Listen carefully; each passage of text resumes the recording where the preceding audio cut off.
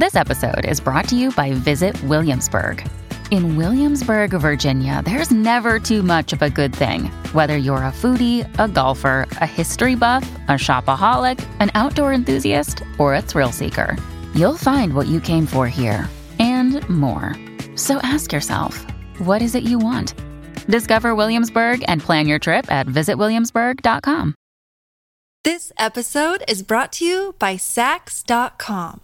At Sax.com, it's easy to find your new vibe. Dive into the Western trend with gold cowboy boots from Stott, or go full 90s throwback with platforms from Prada. You can shop for everything on your agenda, whether it's a breezy Zimmermann dress for a garden party or a bright Chloe blazer for brunch. Find inspiration for your new vibe every day at Sax.com.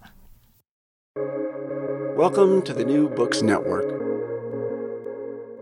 The 20th century artist and writer Bruno Schulz always remained a citizen of the Republic of Dreams, although he was born an Austrian, lived as a Pole, and was murdered as a Jew. His short life began as a citizen of the Habsburg monarchy, and, without changing his residence, he became the subject of the West Ukrainian People's Republic, the Second Polish Republic, the USSR, and finally, tragically, the Third Reich. Welcome to the Van Leer series on ideas. I'm Renee Garfinkel, your host, and I'm delighted to welcome Benjamin Balint, award-winning author of Kafka's Last Trial, to talk about his new book, Bruno Schulz, An Artist, a Murder, and the Hijacking of History. Benjamin Balint, welcome to the podcast. Very pleased to be here with you, Renee. Ben, the book was really a wonderful read and at times a very, very difficult read. To our sorrow, Bruno Schulz was not the only multi-talented, extraordinary person to be murdered in the Holocaust. What was it about his story in particular that captured your interest? Well, I first have a personal interest in the sense that my grandmother hailed from the same part of what was then Polish Galicia.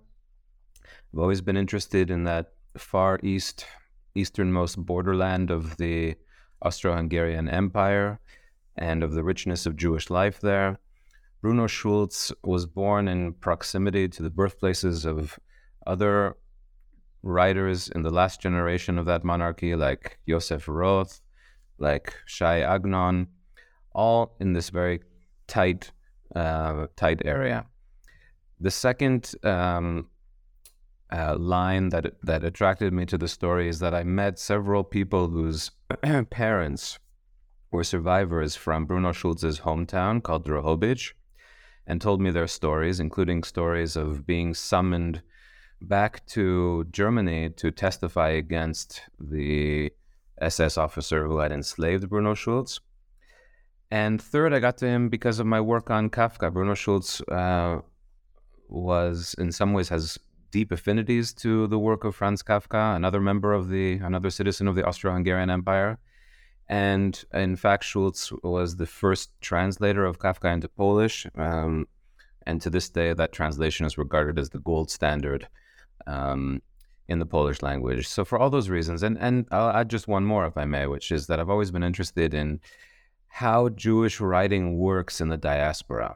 So my first book was about essentially a biography of Commentary Magazine and the ways that it shaped American Jewish writing in English.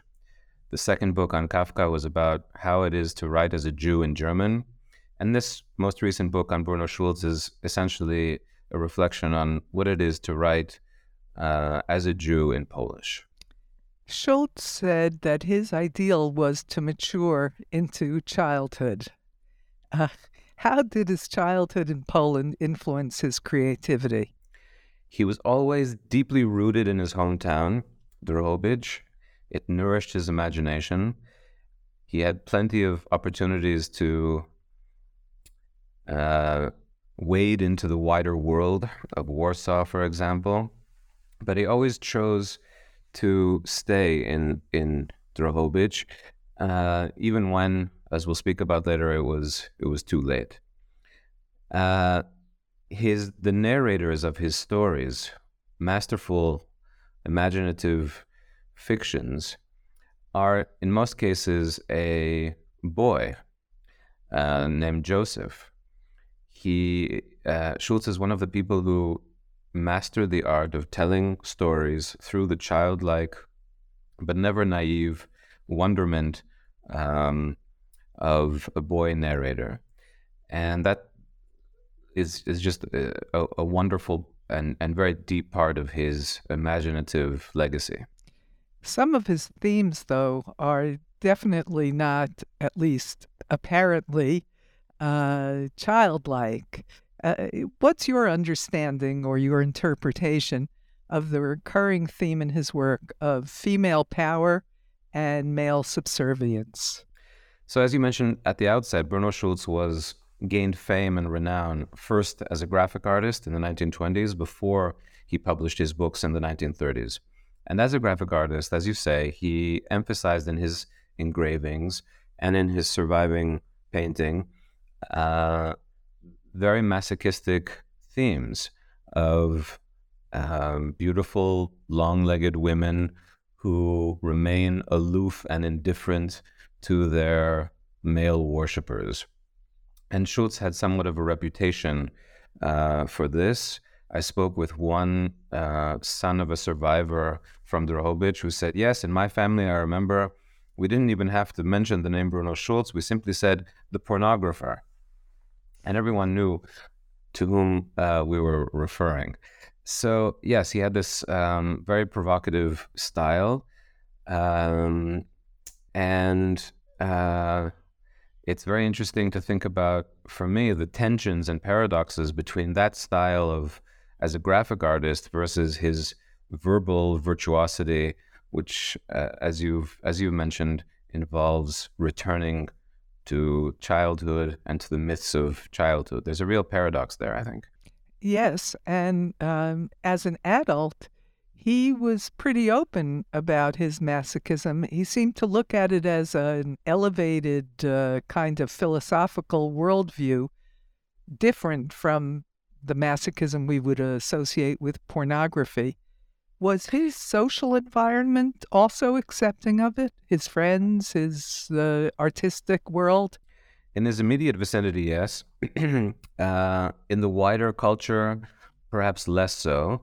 So there were several political figures in Poland who took exception to his public exhibitions in the 1920s on these grounds.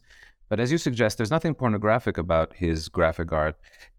On the contrary, there's something very straightforward about it. And there's something to me that speaks of his own self-consciousness as a person on the margins, as a person who looks, so to speak, from the outside looking out. And this is one of the affinities with Franz Kafka, by the way. So there's something deeply invested in, let's say, powerlessness that also ties to political powerlessness, that also ties to his artistic vision of a child who and children who often feel powerless in the greater world. And finally, the sense that only by seeing things through the, let's say, incomprehension of a child can the incomprehensible events of the 20th century be thrown into relief. That is to say, rather than to try to come to any closure, Schulz, in both parts of his artistic creativity, wanted to remain almost radically open and to leave paradoxes as they were. Do you think that profound sense of powerlessness and confusion was what he was referring to when, in describing his short stories in the book Cinnamon Shops? He said it was autobiographical and pointed out that the overriding motif is profound loneliness, isolation from the stuff of daily life. I wondered when I read that whether it was the political situation, madness that he lived through his whole life, or whether it was a more existential loneliness that everybody feels, or neurotic or artistic loneliness. What is that loneliness that he sees as the overriding motif? I think there was a degree of political loneliness, of political vulnerability. This was an extraordinarily and exceptionally sensitive person.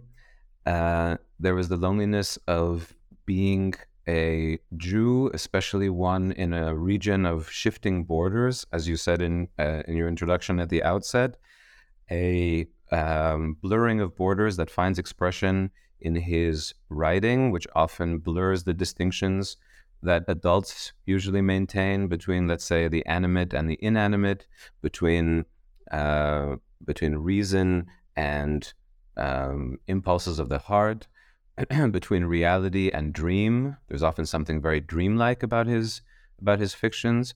And in those senses, there's a deep parallel between what's going on politically, the shifting political boundaries, and the sense of political instability, on the one hand, and how those perplexities are reflected in his narrative fictions, with all of the blurring that go on there, and with all the childlike incomprehension, really, and a childlike incomprehension which somehow suits the sometimes horrific realities of the war-torn region that in which he lived, which Timothy Snyder has called the bloodlands of Europe.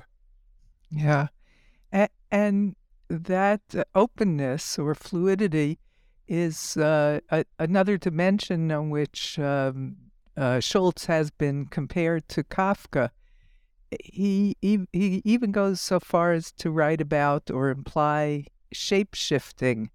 What does that fluid change and shape-shifting mean to you? Mostly political or something else? I think it could be an expression of alienation. I think it could be an expression of how deeply unstable reality can be, how, in a certain sense, to both of the writers, Schulz and Kafka, there's a mythological dimension. He once describes writing as sinking a probe into the nameless and trying to bring something back from something that's even deeper than what we usually name.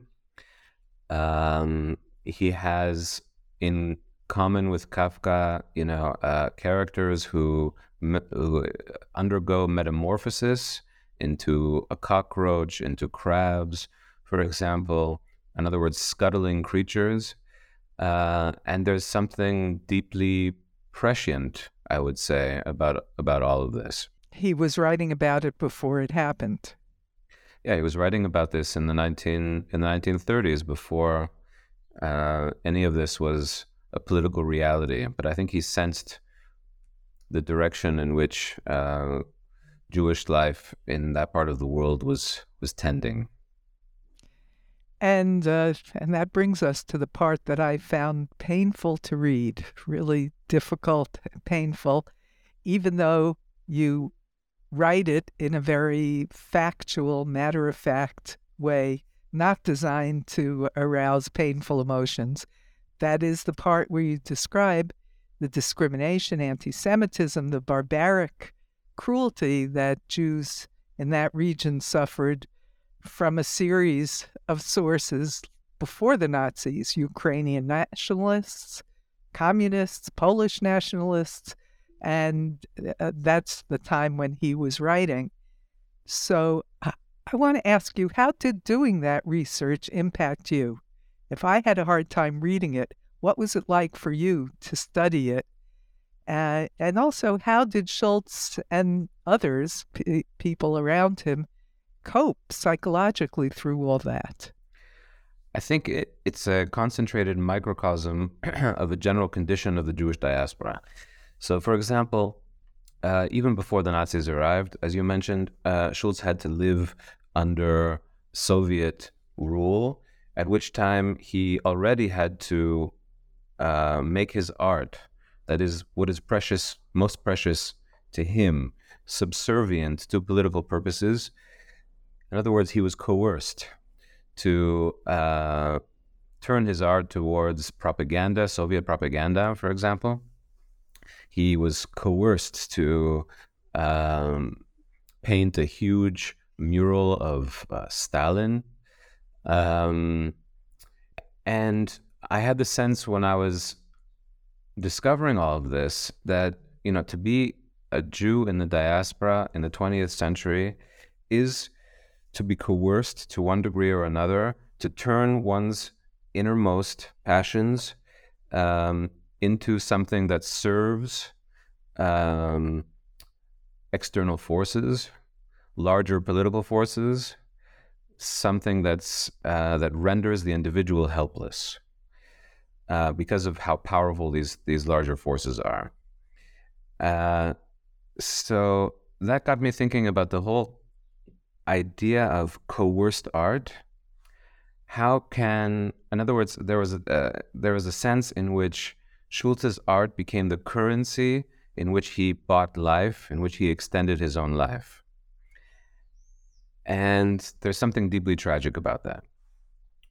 I also was extremely moved doing archival research, including in Vienna, in which I discovered post-war testimonies of what was going on in Drohobych, both in the ghetto and in the various persecutions.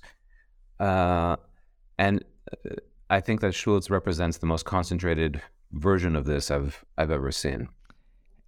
And regarding coerced art, you asked the question in the book about whether the murals painted at the hands of his slave master, we'll get to him in a moment, Felix Landau, whether those works were transient products of trauma or enduring works that transcend it.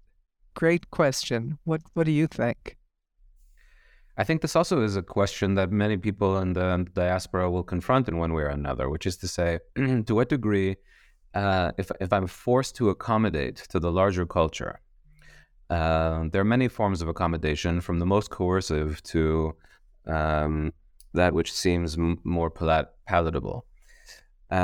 In each case, it raises these cultural conundrums, which is to say, to what degree in what I'm doing an accommodation, a pragmatic negotiation with the larger culture, something that I have to do? Am I translating myself, or is what I'm doing really of lasting value, something that I'm moved to do from my own interior impulses rather than exterior coercive impulses? So that's what fascinated me about the story of Schulz, is that in its most extreme form, you have an artist in extremis who's forced to turn his that which is most important to him to these pragmatic ends, to serve masters that he doesn't want to serve. This episode is brought to you by Saks.com. At Saks.com, it's easy to find your new vibe. Dive into the Western trend with gold cowboy boots from Stott, or go full 90s throwback with platforms from Prada. You can shop for everything on your agenda, whether it's a breezy Zimmermann dress for a garden party or a bright Chloe blazer for brunch. Find inspiration for your new vibe every day at Saks.com. He was enslaved by a sadist Nazi, Felix Landau, who enslaved him in every way. He had the power of life and death over Bruno Schulz. You write about that relationship, and this is a quote: "With Landau, the Nazi art of power met Schulz's power of art." Expand on that for us.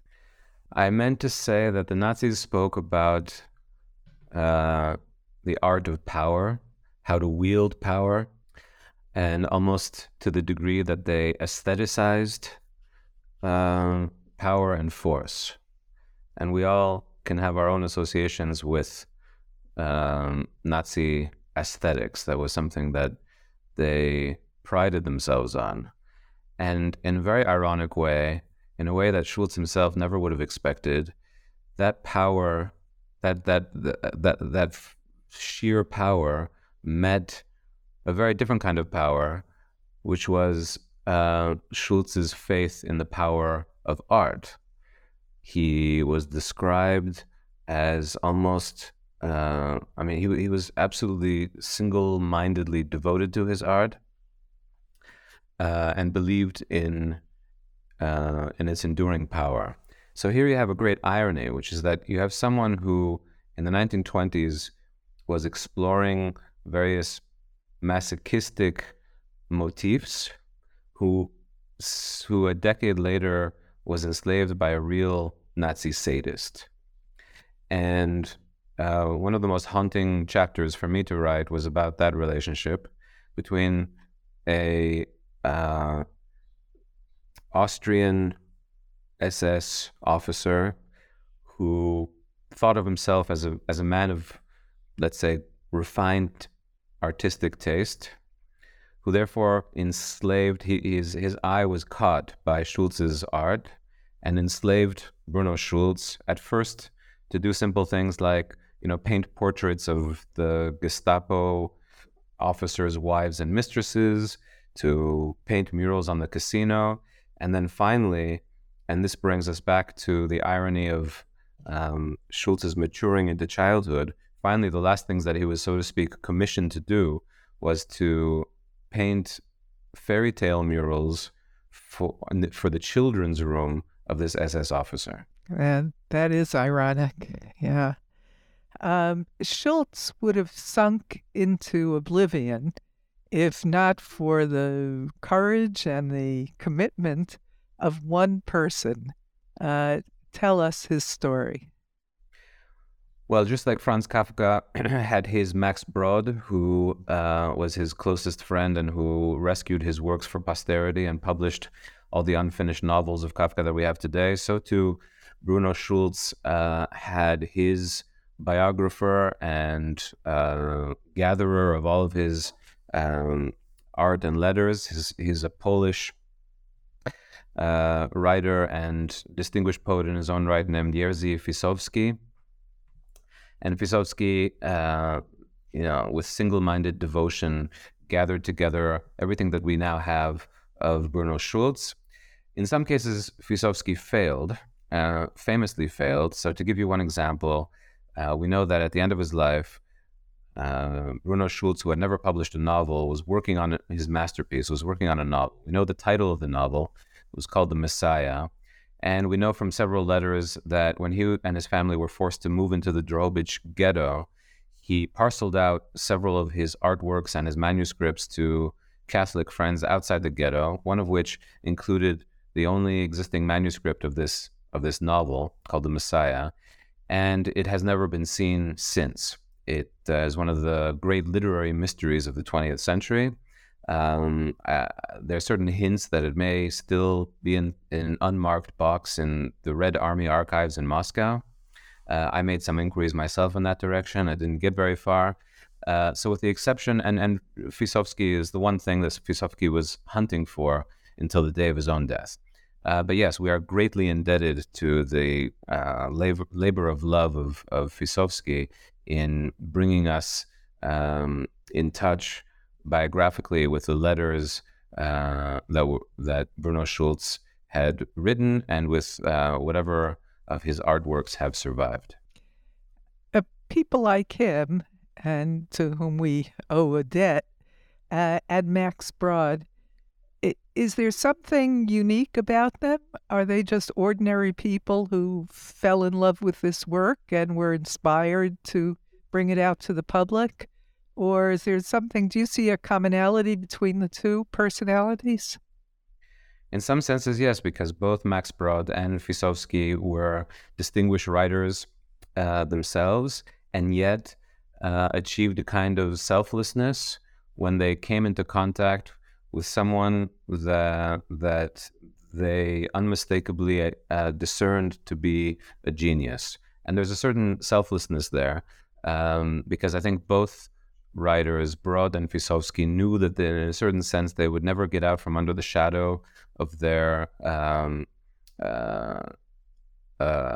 masters, so to speak, of the writers that they dedicated themselves to.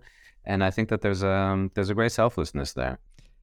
There's something poetic in the fact that the novel, unfinished or just unavailable, has as its theme something messianic, something about the Messiah, which, given the dreadful, life-killing circumstances in which he lived, a messianic hope is quite understandable.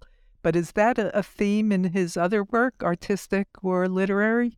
Yeah, so for example, some of his drawings depict not just masochistic scenes, that's just one part of his body of work, but also Jewish scenes, including with titles like, a group of Jews waiting around a well for the advent of the Messiah.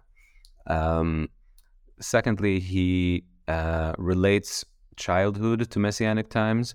He once said that if it were possible to turn back one's development, to, so to speak, repeat your childhood in its limitlessness, then that would be the realization of messianic times, which many cultures have promised and pledged to us. So it was part of also the cultivation of these profound powers of childlike imagination. I think that he also had a sense that the messianic impulse was pressed deep into the soul of the Jewish people.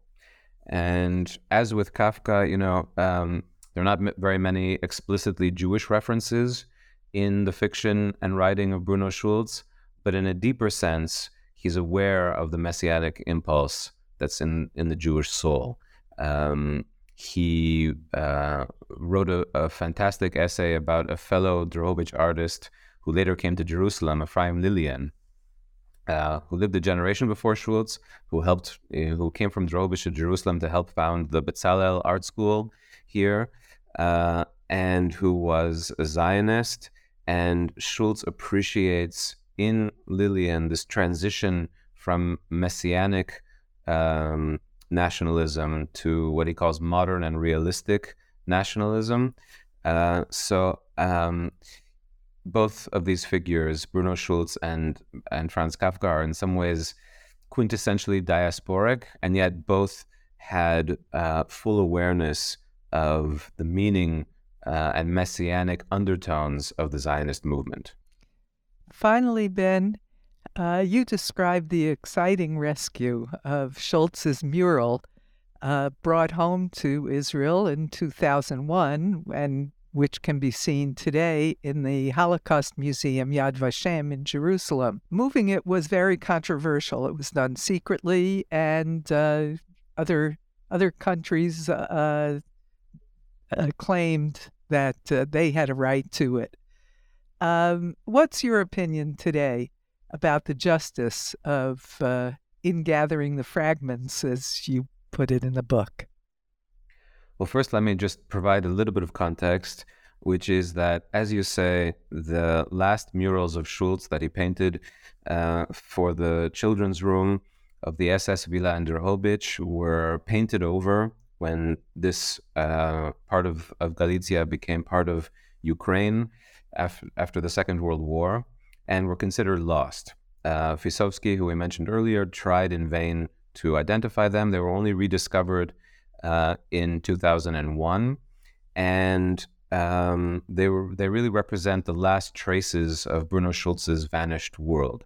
And my idea was to, in a sense, follow those traces into the artist's life and afterlife, and to tell, based on a lot of new reporting and my own visit to Drohobych in 2020, before the Russian invasion of Ukraine, to investigate that story, to show how these murals were miraculously rediscovered, only to be secretly chiseled off the walls and smuggled back to Yad Vashem by Israeli agents.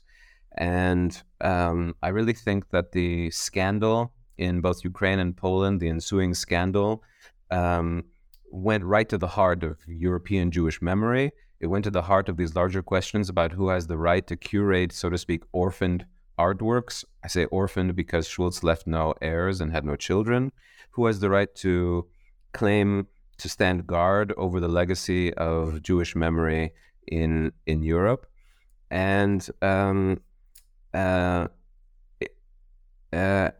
so to come back to your question, I would say that I was first of all amazed to discover that I can't think of another country's secret service that would be interested in questions of or in launching operations to retrieve or repatriate cultural heritage. So I was very amused to find out that the Mossad had assisted this, as if they had nothing better to do.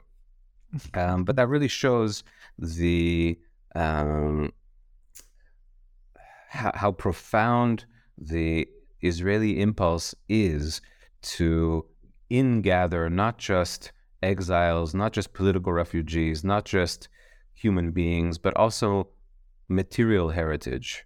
This was the case in how much effort the Israelis put in retrieving the manuscripts of Franz Kafka, and this was exactly the same impulse that drove them to go out of their way with a mixture of spycraft and bribery and all kinds of means to repatriate these murals, to bring fragments of them back to Yad Vashem. I compare it in the book to the kidnapping of Eichmann, which was certainly not legal, but was motivated by a certain and justified by a certain moral right. And I think the same justification operates here in the case of Schulz.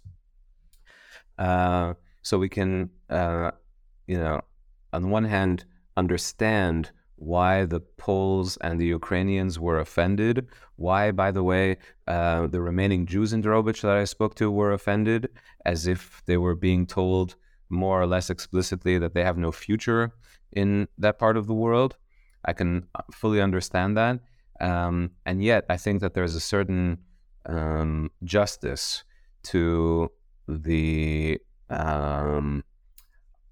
let's say, the fact that the culmination of these diaspora stories is, of all places, here in Jerusalem. Yeah, I agree.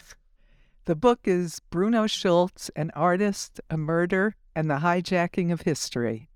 Thanks so much for talking with me today, Ben. It's been a great pleasure, Renee. Thank you so much. And thanks to our researcher, Bela Pasikov.